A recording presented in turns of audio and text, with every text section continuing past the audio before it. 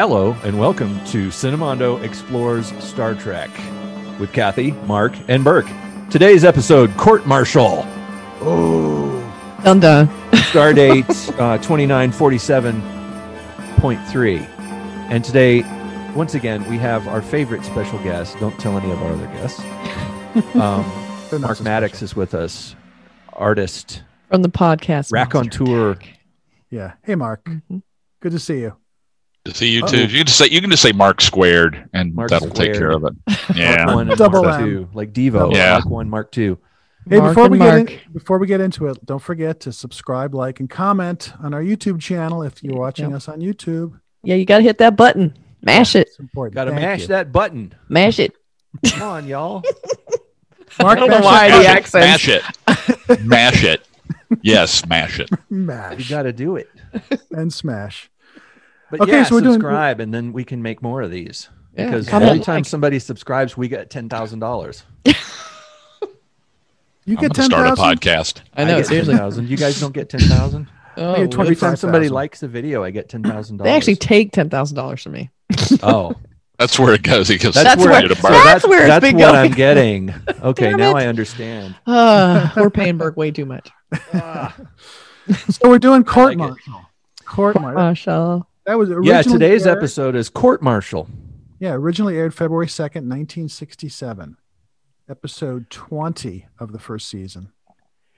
And this is one of the best ones. This is one of the good ones, I think. It's the one that sounds kind of boring when you tell somebody about it. Maybe that it's like it's the courtroom drama episode, and some people are like, I want to see the Klingons and stuff. But this one is actually so compelling and fun, even though it's kind of based and bound to a set and it's a singular concept, and it goes from point A to point B, and you're along for this great ride. My Unlike- favorite ones are the small, confined to the ship kind of episodes. I always liked those. I don't know why. And like I just the like the look of previous- it. like the episode that is coming up that we're going to talk about next, Return of the Archons, which has like too many things going on. This has got one through line. You're there. Too for many the- and not enough all at the same time. yeah. But I also like the- basically- I like the ones that take place on Starbase. I think those Yeah. are interesting, So and you get a little bit of like normal life too, because you see people in a bar in their normal clothes and kind of the way people dress in normal Bar. civilians Bar. hanging out in the restaurant. And she had a very cool outfit on. Yeah. Start off with that. basically the- Wah, wah, wah, wah, wah, wah, wah. One of those women from Kirk's past is Yeah. back again. Wow. A little And we got Vaseline on McCoy the getting all lens. bent about it. Like, where does he get all the grooves? Yeah. Jim, you She's need to some take kind this of woman. seriously. Hey, come on, baby. Let's talk for a minute. And McCoy saying she's a handsome woman. Yeah. But basically, this one is about Kirk being getting himself into trouble because there was an ion storm apparently, and I don't really know how the mechanics of this work. There's a thing called a pod, and apparently when you go through an ion storm and you want to explore or research or analyze this ion storm, you get into the pod, and somehow the pod is used during it, and it gets more and more dangerous, and you get to like a yellow alert, and then you go to a red alert, and by then you absolutely have to jettison that pod. Red And the alerts are pers- bad. Yeah, and so the Thank you, person who's Kathy. in the pod I just want to needs make it clear to our viewers and our listeners that red alert's not a good thing. you watch out when you get to Just red in alert, case. folks. Take it from Kathy. Don't do it. But what happens here is that Kirk went through the he did his duty and he did it right, and he knows he's right, that there was an ion storm. He knew that his friend was in the pod, and his friend and him have a little bit of a tricky relationship, but his friend is in the pod, and his friend gets out of the pod apparently, and he hits jettison the pod button, which is right there on the arm of his chair. But but then when he gets to the starbase and he's in this trouble, they show this video back, and it shows him hitting the button during yellow alert. And it sounds really dry and, courtroomy, but the idea is that Kirk is looking at that saying, wait a minute, I didn't do that. And Mr. Spock is basically saying, and computers don't lie, Captain, so it's Did the captain really screw up here and actually and also out of vengeance because he has a little bit of trouble with this guy, like the history that goes back, they don't get along. They had some trouble back in, the academy or whatever, and the guy who was in the pod felt like he should have been the captain and all, it's that kind of a thing. So was it an act of vengeance? Did Kirk eject this guy because he hates him? That's basically the episode. Then we go into the courtroom. That doesn't sound like Kirk to me. I think that he was falsely accused. It doesn't sound like something Captain Kirk would do. He would not do that. So anyway, this episode is a non-science fiction episode in a science fiction universe. You would think that this would be one of them, like, a booger picker, and you'd be like, oh, this is so boring. God, kill me. What is a booger picker? I don't know. I just came up with it. But is that a genre? But the thing is, that's the new genre I just invented. They're Booger picker. From the people that brought you horror and science fiction, booger picker. It's funny to me because even as a kid, I really loved this episode. It wasn't dry. It moved. The fact that the beautiful woman that Kirk has had a relationship with in the past is actually, when she turns it on him and goes, because I'm supposed to make sure they hang you out to dry. Yeah. The man I think love. She's bitter. Yeah, I mean, it's just really sort of. Prosecutor. Yeah, I mean, it was it was the same thing with Finney, and it was his time to do the job, so he did it. She got the call, she got the letter, or the this or the that, or the email, or whatever they have 300 years from now. Yeah, and it's like, I'm here to sink you. And there's a lot of stuff. There's like in the bar, the guys like Kirk comes in, and Finney is supposedly dead, and all that is like, how long is it going to take for you to get a new records officer? Yeah, and then Kirk. You can talk clearer than that. It's like, I might, but I think the point's already been made. Just these hateful, nasty, drunk Starfleet officers. They're just a bunch of It's like all of a sudden we're in the middle of a Western, there should be like a corral behind them. I'll kick your ass. I'll kick your ass. You're not very dignified all of a sudden. You it's like they're thugs or something. Innocent until proven guilty, right? Yeah, Sorry, and Brandy will do that to you. Yeah. Turns them surly. But it does have a lot of drama in it, and there is a lot of this thing like, okay, what is the pod? And it's like, it doesn't matter. The guy went in it, and we're not sure why he died. They didn't have the budget to make a pod. Right. In the modern special effects version, they show a section where the pod would have ejected, and it's like there's some like hot fire, or it looks molten around it or something. A little burn etching on there. Yeah. And then there's like some sort of thing that looks like it's repairing it, like a repair vehicle that's bringing in some panels or something. Right.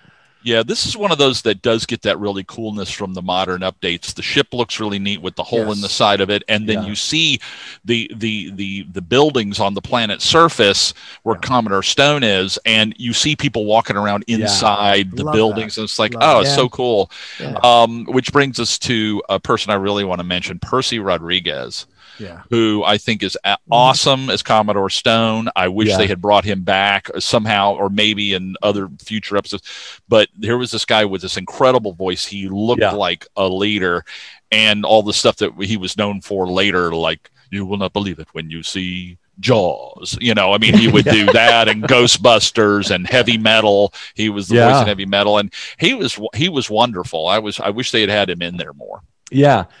Yeah. There's so many characters like that. We always talk about the fact that they put this casting on the show was so great, and I guess maybe the pool of actors that were just running around Hollywood in those days were so powerful. There was like, you see these people on other shows, you see them on Mannix or whatever, and there's so many great faces and voices from those times. Well, Elijah Cook Jr. Yeah, yes. God. I mean, he's fantastic as Blackula from Blackula.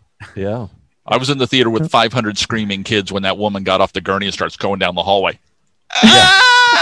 Every kid is shrieking. Elijah Cook Jr.'s there with his cut off hand with the hook, working at the morgue or whatever. Yeah. But he's great from the Bogart films and all that stuff. He's a terrific actor. And brings Maltese Falcon is so incredible in that. Well, it's something about this show too. there's two things. One is the visualization of Kirk pushing the button, the tampering with evidence, and the other one is the fight about computers versus books, which we're in the middle of now. Right. I'm going to go with Cogley here on this one. I still think it's better to hold a book in your hand to read. I mean, the Kindles and stuff are great if you can do it. I mean, sometimes when I'm tired, I'll actually scan in a whole book and read it on a huge monitor for my bad eyesight. But I think that those are still very valid. And nowadays with the tampering of video, I mean, look at the insane ways that they can get Obama to say something he didn't say, or this, that, or the other. The deep fake stuff is scary. Deep fake stuff is crazy. Yeah. So, I mean, but we are talking 1966 mentality. It's like, well, that's not the way it happened. And like nowadays, if that happened, it goes, okay, so it's an edit. So what? Yeah. That's, somebody else's hand or you from another mission or something that has just been fed in. But at the time, it's sort of like, wow, how did they do that? Right. Yeah. And they'd get a forensic hacker in there to find out who touched it, and they'd look at the headers and find out what the how much traffic has been on this software and who touched it and when it was modified. But back then, that was a pretty advanced idea that someday you would be able to manipulate data in a way that makes somebody look like they're doing something that they're not. It's basically like a Photoshop, deep fake kind of an idea where something is faked. And it's fascinating. It's fun to watch it in the show where they suddenly kind of realize this. And, spoilers, it's Kirk is innocent, but what's fun to watch about this is how it resolves, and they start realizing, what if Finney is not dead?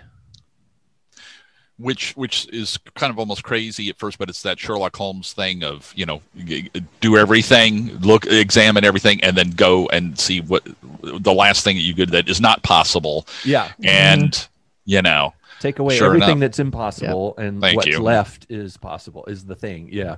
What you said. That's what what's possible and not possible, the impossible. That's not possible.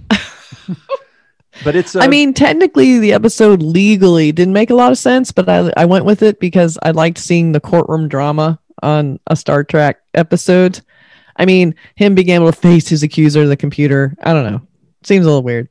And everybody's that they would even let her prosecute him with her history with him, like she would have to recuse herself. That just seemed a little dicey. Okay, Kathy, we're talking. I'm just saying. 6 writing. I'm just saying. Well, the fact that we only got 54 minutes, Kathy, and then you got to tell the story. The script is the cheapest part to write. Get the legal shit straight. Yeah. But I liked it. Don't cost much. I don't like it. But I really enjoyed the whole courtroom thing, but I went ahead and let him do it because who knows what courts will be like when you're doing it on a spaceship. Maybe it is a little dicier. There is one thing I do want to quote. I'm thinking about putting on a shirt, and that's this. Yes, ma'am. Yes, ma'am. Yeah, I know. She's yes, ma'am. Her performance in that is so James bizarre. T. Kirk. Yeah. She's like that girl that's yelling about the shark going in the estuary, and Jaws. There's a shark in the estuary. It's a shark in the pond. I mean, it's like gotten somebody with a little bit of a better voice. She was so scared. She was strange. I can't get it out. But yeah, I mean, I know what you mean. I'm looking at this, and this is just we got to have hard hitting melodrama. Like boom, Kirk's in trouble. Boom, even Percy Rodriguez is yelling at him. Carpenter Stone's yelling at him. Goes to Cogley. I'm an old timer. I'm it's like I'm right out of a Frank Capra movie. Yeah, and then as it goes along, and it's like I mean, I'm watching it now. And it's funny. Let's say that we were to refilm it right this minute with all those problems. 30, 50 years from now, people are going to be laughing at what we did. Right. Yeah. There's always going to be that in the future. Oh my God, I can't believe it. I know the future's so quaint. Well, going back to Percy Rodriguez, I like that whole scene with, Commodore Stone and him, like before they do the trial, like, let's figure this out. Cause Kirk, you're respected. Let's, just cop to it and we can kind of, work it out. I like that sort of camaraderie between the Starfleet upper echelon. I think that's kind of a nice moment, and that it was good that was written in before they actually go to the trial. So I didn't mind that the trial is sort of short shrift and they sort of cut to the chase. It's okay, that's fine with me. And then the whole Finney stuff, I just like the interpersonal relationships on the Starbase. I thought that was really fun. Yeah. And Finney's daughter coming in and being angry with Kirk for killing her father, and that first dress she wore was hot. Yeah, I mean, oh my God. That crepe paper. It looked like a school project, in the sort of the second graders. Yeah, I made a out of flower. Christmas wrapping paper. Yeah. We're back to Return of the Archons. She looked like a unicorn. A sailor outfit or a pinafore or whatever. It was like something from a Simplicity part of his patterns. So it's like they almost they wanted her to actually be 12, but they got this full-grown woman. Well, I guess she's gonna have to wear it. Yeah. Let's make this out of a shower curtain too. It's but you know what? I have to give so much respect to the props, wardrobe, set dressing, everything on these shows, because I've worked on shows where you have to make everything. You can't just buy off the shelf clothes for her to come in. She's a character that appears twice in it. We're going to need 2 different outfits for her, and they have to look futuristic, and they can't be, they can't draw too much attention. We don't want them to be sexy. We need them to be like what a teenager wears every day in the year 4 billion or whatever, And that stuff, I love seeing what they come up with in Star Trek, because they constantly come up with imaginative, interesting costumes over and over, and backgrounds and backdrops and props and set dressing. And to me, it's just, that's one of the funnest things for me when I watch the episodes, is looking at the details like that. Oh yeah. The computer boxing or whatever. Of course, I'm watching it today on super high def on a huge screen. Oh no. And it's like, you can see them screws. Yeah. You can see where all the screws, and you can see the pattern in the wood. It's like, let's they put try that to hide the screws. Very, very light blue over the whole thing. But you know what? I love it. Yeah, I absolutely that's its charm. love it. Well, there's no way we would have seen it with conventional television sets. No. I don't even care if you had what was the largest TV set back in the 70s when we were watching it, probably 30 inch or something. 30 inch or something like that, regular definition at that time. You still wouldn't have seen it. No. So now I see it and I go, ooh, look at the wood grain on there on that, modern super futuristic piece of equipment, but it's still cool. I love it. It was made to look like wood because people used to remember when there were forests. There aren't anymore. They were simulating wood. Are we doing a review for Silent Running or something here all of a sudden? No, you know what? You're gonna sing like Joan Baez for us, Kathy, please. No, I can't do that. Back when I worked in props, I used to have a prop workshop, and I used to have so much materials and people that I worked with, and we were always we were all nerds, and we were always making replicas of props from movies and shows that we loved and things. Yeah. And that computer box is one thing that I made that I still have it in my garage. And I made a real exact replica of that prop. And it was in the background in a lot of the shows that I worked on and in those times. And there's a bunch of other little homages like that we did in the prop realms. Yeah. That's and fun. It was so fun. Always like making the props from Star Trek was always so fun because you could make them in exactly the same way they made them on the show. You basically cut them out of wood, sand it, glue it together with wood glue, and then paint the hell out of it, and those colors, those light grays, those sort of off gray with bright oranges and things like that. The colors were so cool, and a little bit of line tape on it. That's hardcore analog prop stuff. Instant Star Trek. Yeah, I deal with a lot of guys who are super hardcore Star Trek. They can tell you that a little jar that's in Dr. McCoy's office with no lid on it, sitting up there on the thing, that it was sold in Kmart in 1964. I'm not joking. These guys know. I know those guys. The insane amount, and I love it. I absolutely love it. I am one of those guys. I like it too. But I'd like to just, I don't know if the whole house, but have a room that's built exactly like that. And having done those Star Trek set tours over here in Jacksonville, or right above Jacksonville, it's like you walk in and the noir lighting's going, and look at this, if you go, okay, this is really freaking weird, but I absolutely love it. That's really cool. Let's talk about the actress Ariel Shaw from William Castle's Homicidal. That's right. Yeah, she's great. I like her in this. I mean, there's certain ladies of the Star Trek universe that are like, but I really liked her a lot. I thought she did a good job. Has everybody here seen Homicidal? Yes. Oh yeah. Joan Marshall, I think. Her name is. Yeah. And she did a good job in that too. But I've always liked this character, and the delivery's really good and everything, you know. So yeah, she's kind of a great. hardcore character in this, where she's not a no nonsense. She's not like one of those screaming women victim, you know. And she's like one of those strong, capable women. Yeah. That still fall for Kirk every time. Yeah. already had. But he's Kirk. For the second time. Oh, Kathy, can I ask a sexist question here just for a second? All right. Okay. Now, I need to know this. This is important. Okay. What's hotter on Kirk? The regular tan-looking sort of shirt, or that bedroom, wraparound thing, for his bad back? No, the suit, the regular outfit. Really? Yeah. I really thought that would be like just wow. The wraparound's a little too trying too hard. Trying too hard. The scrambled eggs. Yeah, and and also as they demonstrate in this, when you rip it, it looks extra good. It always kind of just it has like Velcro on it or something. Right. I think we just learned something about Kathy. See? When it's torn. When they tear it, which they always do, Kirk's always getting shit torn off his body. Then there you go. Yeah.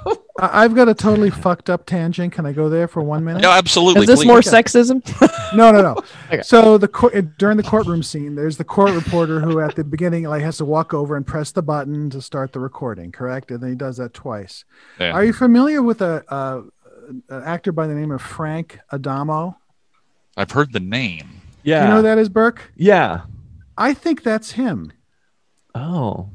Frank Adamo, it was Dick Van Dyke's personal assistant. And on the Dick Van Dyke shows, he was in a bunch of them. Brilliant characters, kind of this tall guy, and he had an interesting face. And he was the Eddie Paskey of the Dick Van Dyke show. Right. He was always okay. He was the waiter He was like 60 different characters. Yeah. And I think that's him, because I think they filmed it on the same set, didn't they? The same backlot. Dick Van Dyke. I don't know where they filmed Dick Van Dyke. It would be anyway. I slowed it down and watched it like 10 times. I said, "That's him." He has his head down. He kind of gets off real quick. Anyway, how's that for weird? But there was one guy that was wearing a kind of a dress looking thing. Almost looked like that later when they did that Next Generation formal attire, like when they were meeting dignitaries and stuff like that. They had almost like a man's robe that dropped down and is like a little effeminate looking for my taste. But the guy in the show today had one almost exactly like it. Was that the same guy? Is that what you're talking about? There was I don't know. I can't remember what he was wearing. I just know he was in and out real quick, head low, almost in shadows, but he has a very interesting looking face. And so I think that's him. I think, is he the guy that is kind of known for being in more episodes of television than any other actor? I think that's him. Yeah, he's like been he in was tons in and tons of things. If you look at his, like episodes of the Dick Van Dyke Show, it'll say like he was in 87 of them or something, and then he was Mary Tyler Moore Show 50 times, and he was on. I think he's that guy. I'm not sure. Well, I know he's Dick Van Dyke's personal assistant. That's why he was on the show. I don't know. But anyway, that's a personal side. Sorry, we got off tangent, but it was like one of those things. You try to watch these. You've seen these things 40, 50 times. You try to pick a little simple thing out when you're watching. It's like what Burke said. When you're watching this to actually talk about it, you do find yourself going, "I never noticed that before." Right. Yeah, you're paying attention to things that are. Yeah, usually I'm there just going like, injecting myself, And I was noticing too, like how they identify things so the audience will know, and the little pad that he's pushing the buttons, and you have the little alert, and then alert, and then jettison pod, just in case he wasn't sure, and they're all in a row, and I'm like, oh, that's what that button's for. Well, it's very sort of the Batman belt. So It's got a million. It's one of those kind of things. Like people have discussed that as an anomaly, and they've said, why is jettison pod the main button on the control panel on the captain's chair? Why is it right underneath the alerts? What if you're trying to hit to turn the alert off and you hit jettison pod by accident? It's like even like when they're telling the computer to stop and they reach over, there's this giant toggle switch and they go like that. It's like really there's like 4 things. It makes me wonder if the computer's smart enough to know that, okay, I need to have this scenario set up for whoever's operating it at this time or whatever scenario. And I'll so, buy that. I'll That's totally what buy people that. say as it changes. You Then know, pay the me some configuration money. changes, Yeah. the words change, the buttons. The buttons have different functions for different operations. That's right. Right now, we're doing something with the pod, so it goes bloop and it turns into this configuration. Yeah. Because a lot of times he hits that thing with his fist, and he's like, engineering, and it's like that's his communicator, and then other times he's just randomly pressing buttons while he's watching something on the screen. I'll tell you one thing that I really loved, and I was grateful to this in science fiction, was the second Battlestar Galactica television show with phones and giant knobs and everything else. Like, my attitude is like, you're in deep space, and if you've got a toggle switch, the chances of it not working are like so minimal as opposed to like a computer, which could be rebooted, and there's subtleties to it and little micro parts to it and everything like that. And it's like, well, we found being in space that you need, that kind of thing. The physicality of it. It's The also not physicality. hackable. I think the idea in the Battlestar Galactica was that the Cylons wouldn't be able to hack in because it's a Brilliant. enclosed, Oh, okay. manual. Yeah. analog, manual, wired system. Yeah.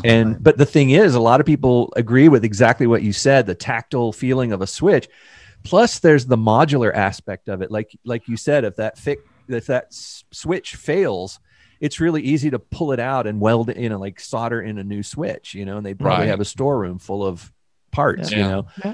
and if a computer goes sour, you've got to bring in the IT crew, and they have to shut everything down, and everybody's like, I'm offline, I can't get anything, and your whole system is ruined. But if it's just a switch, it's like, oh, we can fix that in like 4 seconds, sir. Click.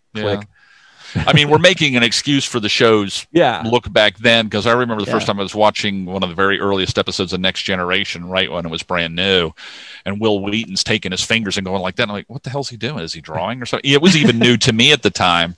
But, I mean, things will go that direction. So. Yeah.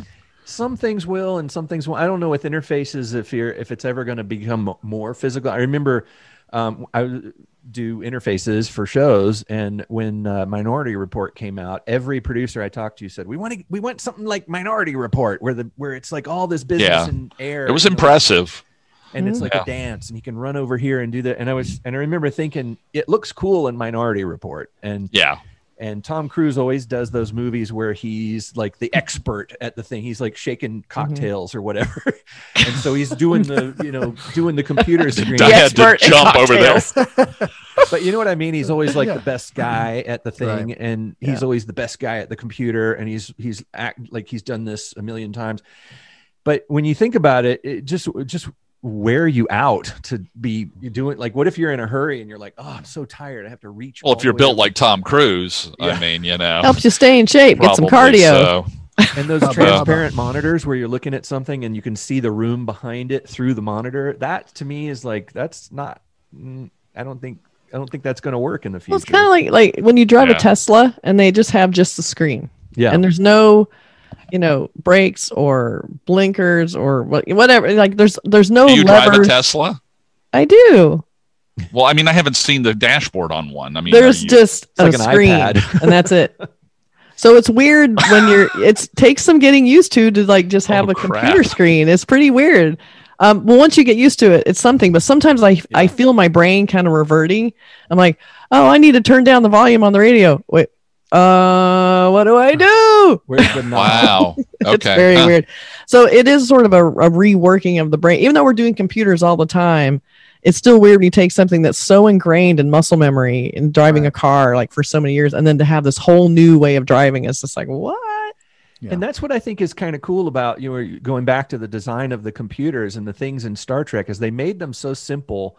They didn't have, there weren't even keyboards, Nobody in those days predicted that we would be using keyboards, which is weird. A lot of old science fiction movies who were trying to show us the future, they never got that. They never got that there would be a screen and a computer keyboard. It was always some other method of data entry. It would be like, computer, I would like to ask you a question, or you would type something in a keyboard and it would go click, click, click, click, click, click, click.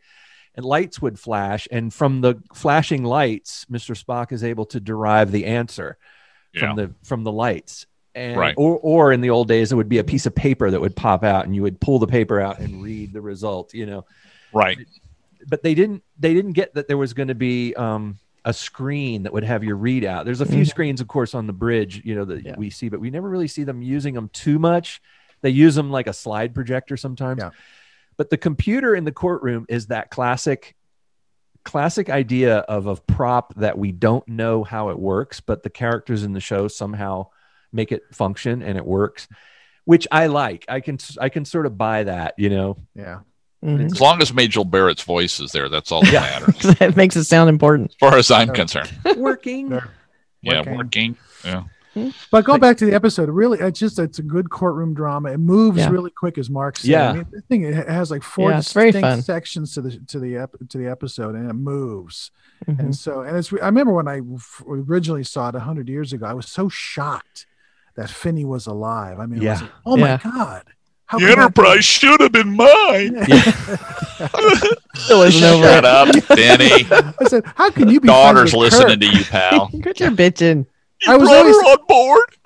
I was always skeptical with Kirk's friends, like, his old buddies were always like, I don't know if he would really be friends with this guy. Yeah. It was No. very odd with the acting. Well, he looks like an alky. I mean, he looks just like he's got them red, saggy eyes and all that. I've seen the guy in other shows. He's a damn good actor. Yeah. But in this one, he's playing this haggard guy that's been hiding down in the lower decks for days. Right. And they had the whole weird heartbeat thing. Yeah. It was really strange. Like, Also, we're going to turn off everyone's heartbeat except Yeah. for one. All white noise. Yeah, but it was kind of a weird idea of like, this is how we're going to find him. We're going to I turn off. know. It's Well, just- what That's else actually too? a pretty I thought it was advanced interesting, idea. but I can it's see weird. Commodore Stone looking at Kirk and going, look, I don't know what the hell's going on with you, but I ain't in a good mood because just a few months ago, your science officer was up for a court martial too. So what the hell's going on your ship? I mean, there's a lot of bit too court much, martials. Kirk. You seem to blame everything on the computer. What's up with that? Yeah. well, going back to the end after they find out and Finney sort of tells them how to fix things. All of a sudden, we get a narration from Kirk. Now how many times has that happened? That it's not true. not a captain's log. That think felt they like had a to just very. It was like I think that there was some issues with the script, and they sort of had to kind of like cram it together. Ram it So up, like just get Yeah. it done. It's throwing some narration to sort of get it done in the 50 What they minutes. should have done is when Cogley left and said, I'll be back and everything, they should have immediately brought that actress in and had them, okay, cut. Okay, start the camera back up. Okay, you walk back in and then fit it in later where you see her there. But him saying that was sort of like, yeah, I noticed it too. It was a little bit like, okay, this is a last second, real quick. Let's explain this to people kind of thing. Right. Yeah. Right. The whole chess thing, the chess thing being the thing that lets Spock know that the computer's messed up. It's a little far-fetched. I like that though. Where he, I do too. I But he like it. outsmarted it. Yeah. I like it. I do. But I'm saying that's a 60s, but I'm running it through the 1960s filter Mhm. where it's like, okay, hey, something's wrong with the computer.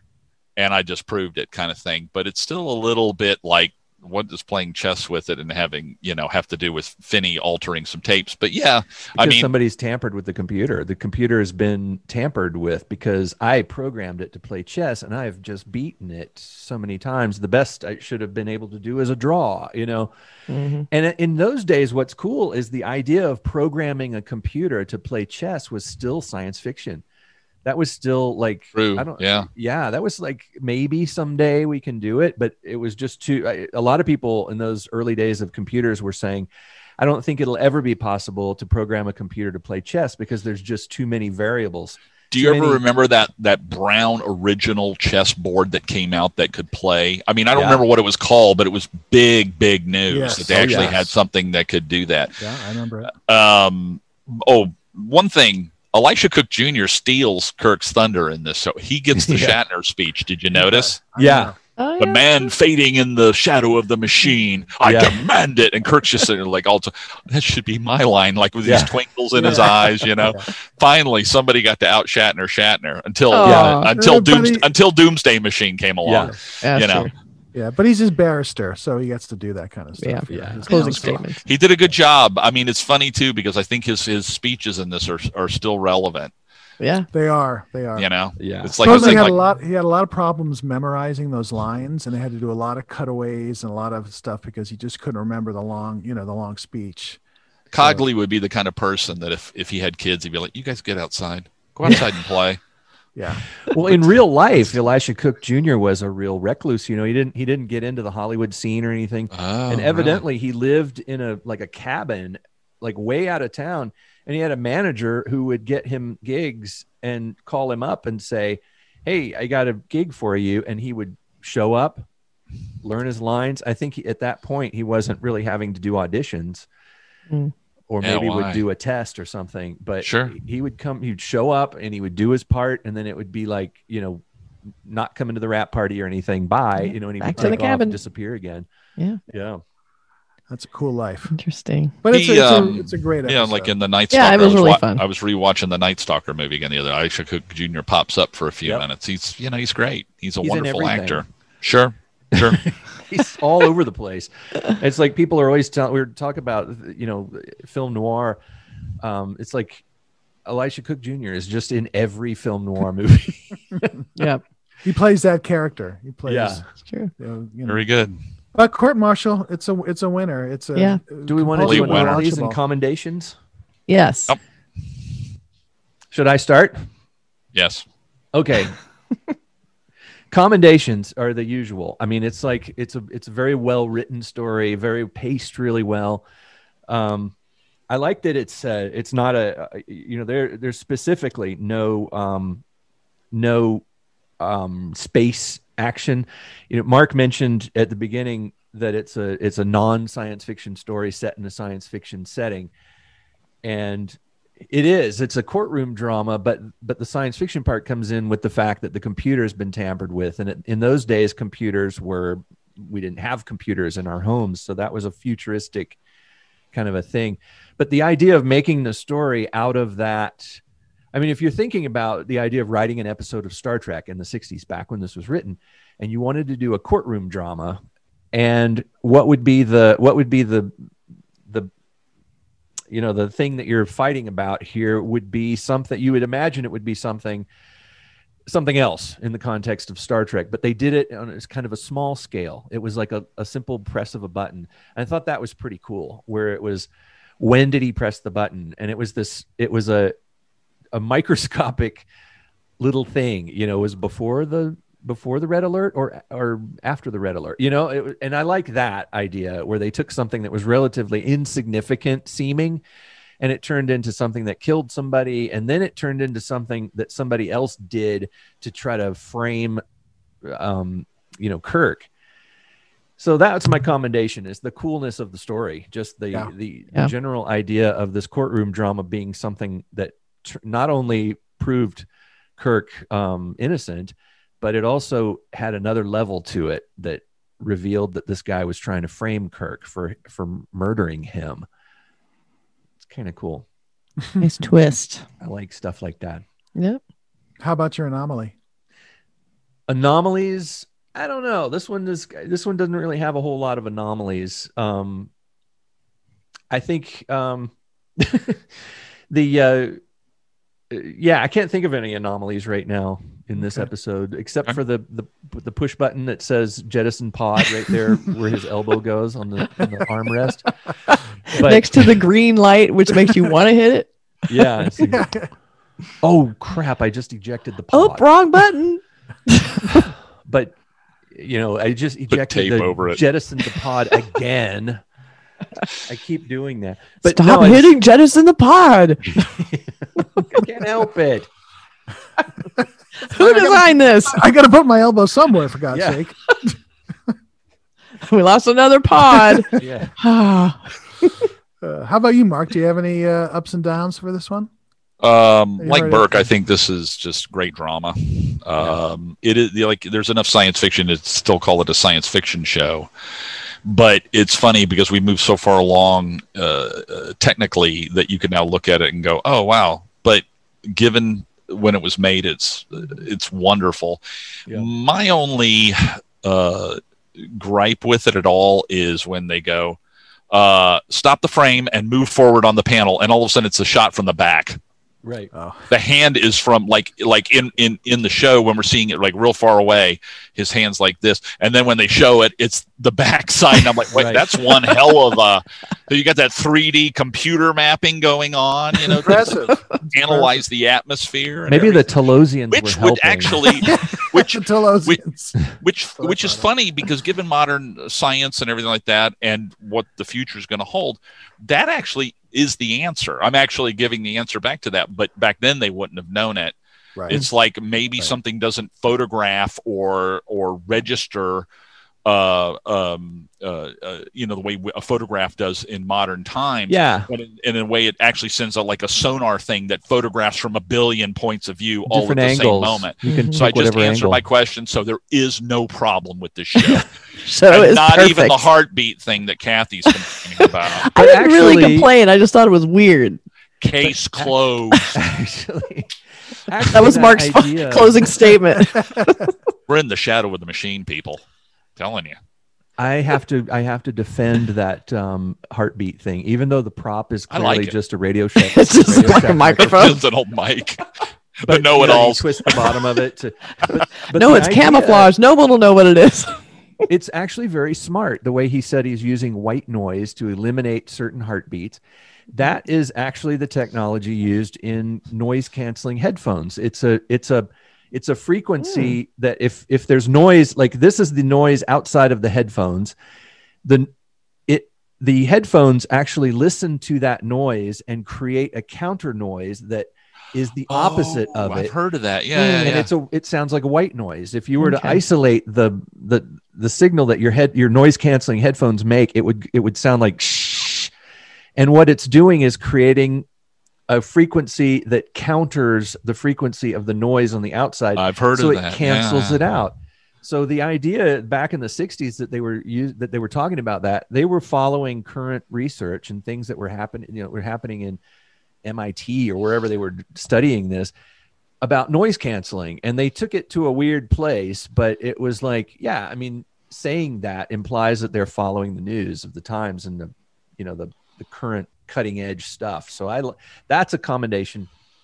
You know, That's a that good makes one. me want to go play the record AC/DC for Kathy. AC/DC Shot Down in Flames is. I want to basically- clarify. I didn't hate it. It was just a weird idea. No, you said, hey, back up the tape. She hated it. I Don't let her said alter that tape. it was Rewind kind the of tape, Your weird Honor. how they had the heartbeat thing was weird. It's a little weird. So Yeah, as a kid, I went, that's stupid. yeah, Yeah. that's a microphone. That's stupid. Well, I'll say that I love Oh. Elijah Cook Jr., Percy Rodriguez. I think the Yeah, I guest agree. starring are top notch. Joan And the Marshall lady, also, Joan Yeah. Marshall is fantastic. very good. Casting is Uh, good on the show. Yeah, really Yeah. good. I mean, my anomaly was just going back to that weird narration at the end. I think that's just sort of a kind of like a glued on part of the script. Like we got to wrap this up in 2 minutes. Either you do a captain's log or you don't do it. And you figure it out. Right. I don't know if there's other narration, other episodes. Maybe there are, but that just stuck out to me. Like, oh, they're just trying to clean this up, and all of a sudden Kirk is narrating the show. Yeah, it's funny. weird. I remember I was reading like a Marvel comic when I was a kid, and you could tell that they were running out of space for the amount of pages that they had. So all of the boxes got real tiny. Yeah. It was Jack Kirby too. It was a real Yeah. tragedy, but as it got smaller and smaller, it was a Hulk, an early issue of the Hulk, and it's like the box. And finally, when they showed the destruction of like this major complex, it's like the windows like that big, Yeah. and it was And like, it's one and of then it's those- at the end, you know. One of those great Kirby silhouettes with no background. Yeah. You would have just these silhouettes of people fighting or whatever in a little tiny box like that, and then all of it was text or something. Yeah, but yeah, Mark, I mean, when you said that today, because we were really observing this episode, I said, boy, that really is kind of just shoved in there because they don't have time to show Cogley bringing back the daughter because they got to show Kirk being Mr. Cool. You know? Right. Maybe they lost to Dave shooting. They're like, we'll just say something about it later. The girl went off on a bender and they couldn't find her, so they couldn't They lost her. Oh well, we'll just write something. She's a Patty Duke wannabe. So Kind of looked like a Patty That's Duke. a great Kathy. Your anomaly, of course, is the heartbeat. You know. No. Just kidding. Again, I don't really have a ton of anomalies. I mean, the anomalies are just picky stuff. Like the legal stuff could have been maybe worked out a little better, but it still didn't ruin it at all. I thought it was totally fun escapism. I like the whole legal drama aspect of it. I love Joan. Is it Joan Marshall? Yes. Yeah. She was amazing. I loved her in it because I liked that she came in and you thought, oh, here comes one of these Kirk women, and then she totally becomes like this opponent who's not an opponent but is. I thought that was kind of a cool, complex, kind of psychosexual drama going on there. And but then, at the end, what's she gonna do to him at the end? But at the end, like is on the when the show's wrapping up, doesn't she say something like, "Is it okay if a lowly whatever kisses the captain on the bridge?" Did you ever see the blooper reel with her where she goes, Yes. "Is it okay for me to kiss the star of a ship's captain?" Yeah. And Shatner goes, like this, and he grabs her and he really just starts, and he crushes her to him, and it's like everybody on the set's laughing. They seem to be having a good time. I guess so. All those Star Trek blooper reels are William Shatner making out with some chick. Yeah, exactly. It's ridiculous. It's like, But I like I appreciate when they have a woman on there who's not just the prop that is going to be the comedy relief for Kirk. That it sort of starts that way, and then they kind of go, "Oh, she's more than that." So I thought that was very fun. But I really liked this episode. They did actually do that a lot on the show, which is something that even for the times it wasn't always perfect, but they did have women who had careers and they were good at their job and respected, and that's something that still there's little cracks in it here and there, of course, because of when it was filmed and who was filming it. But I think one thing that it, for the times, I think it was surprisingly good with the roles for women and people of color, and I agree. it was groundbreaking in that way. Yeah, they were sure. pretty good about it. So All right. I like this one way better than the next one we're going to talk about. What's the next one? Return of the Archons, Oh, Yeah. that's right. But after that, it's Space Seed. Space Seed. That's a good Yes. one. Then we'll go to that. So, you could actually make a movie out of that idea. That's right. You could. All right. Well, that was fun. All Bart, right. thank you very much for wearing your Famous Monsters shirt. That's Love really it. Yeah, that's pretty. Oh, Can you yeah, stand up so we I- can see the whole thing? Stand up. Take a turn. It's the Oh, Werewolf of uh, London, right? Werewolves of London. Ow. Now we got to pay for that. Thanks. Oh yeah. I'm friends with Cortland Hull. He's related to Henry Hull, who played him. If you ever Really? looked at that's really cool. old, if you looked at really old issues of Famous Monsters, Cortland was in there a lot over at Yeah. Forey's place. Nice. Remember that. But yeah, I love these Very shirts. cool. awesome. Thank you so much. We'll have you on again for Thanks. sure. Yeah. I really appreciate it. It's fun. Yeah. Cool. Well, hopefully Okay. you're See you having next fun. time. Hopefully Yeah, it's and not. don't forget to like, subscribe, and comment on our YouTube channel. That's right. Even if You too, Mark. Yeah, you too, Mark. So I go Like. up and just hit the button. Like you, us. you have to mash it. Please Whack like them all. Mash it. A button. There's a button there. Okay. All right. Another one down. Yay. Right. It was fun. Bye, everybody. Mr. Sulu, take us out. This is the Cinemondo Star Trek podcast, and we're warping out. Don't lean on that button. Bonk. Oops, I jettisoned the Oh, pod. damn it. There goes another pod. Is that like a Tide Pod? One of them things. Those things are Really? Oh, God. Bye, everybody. Bye. Doodles.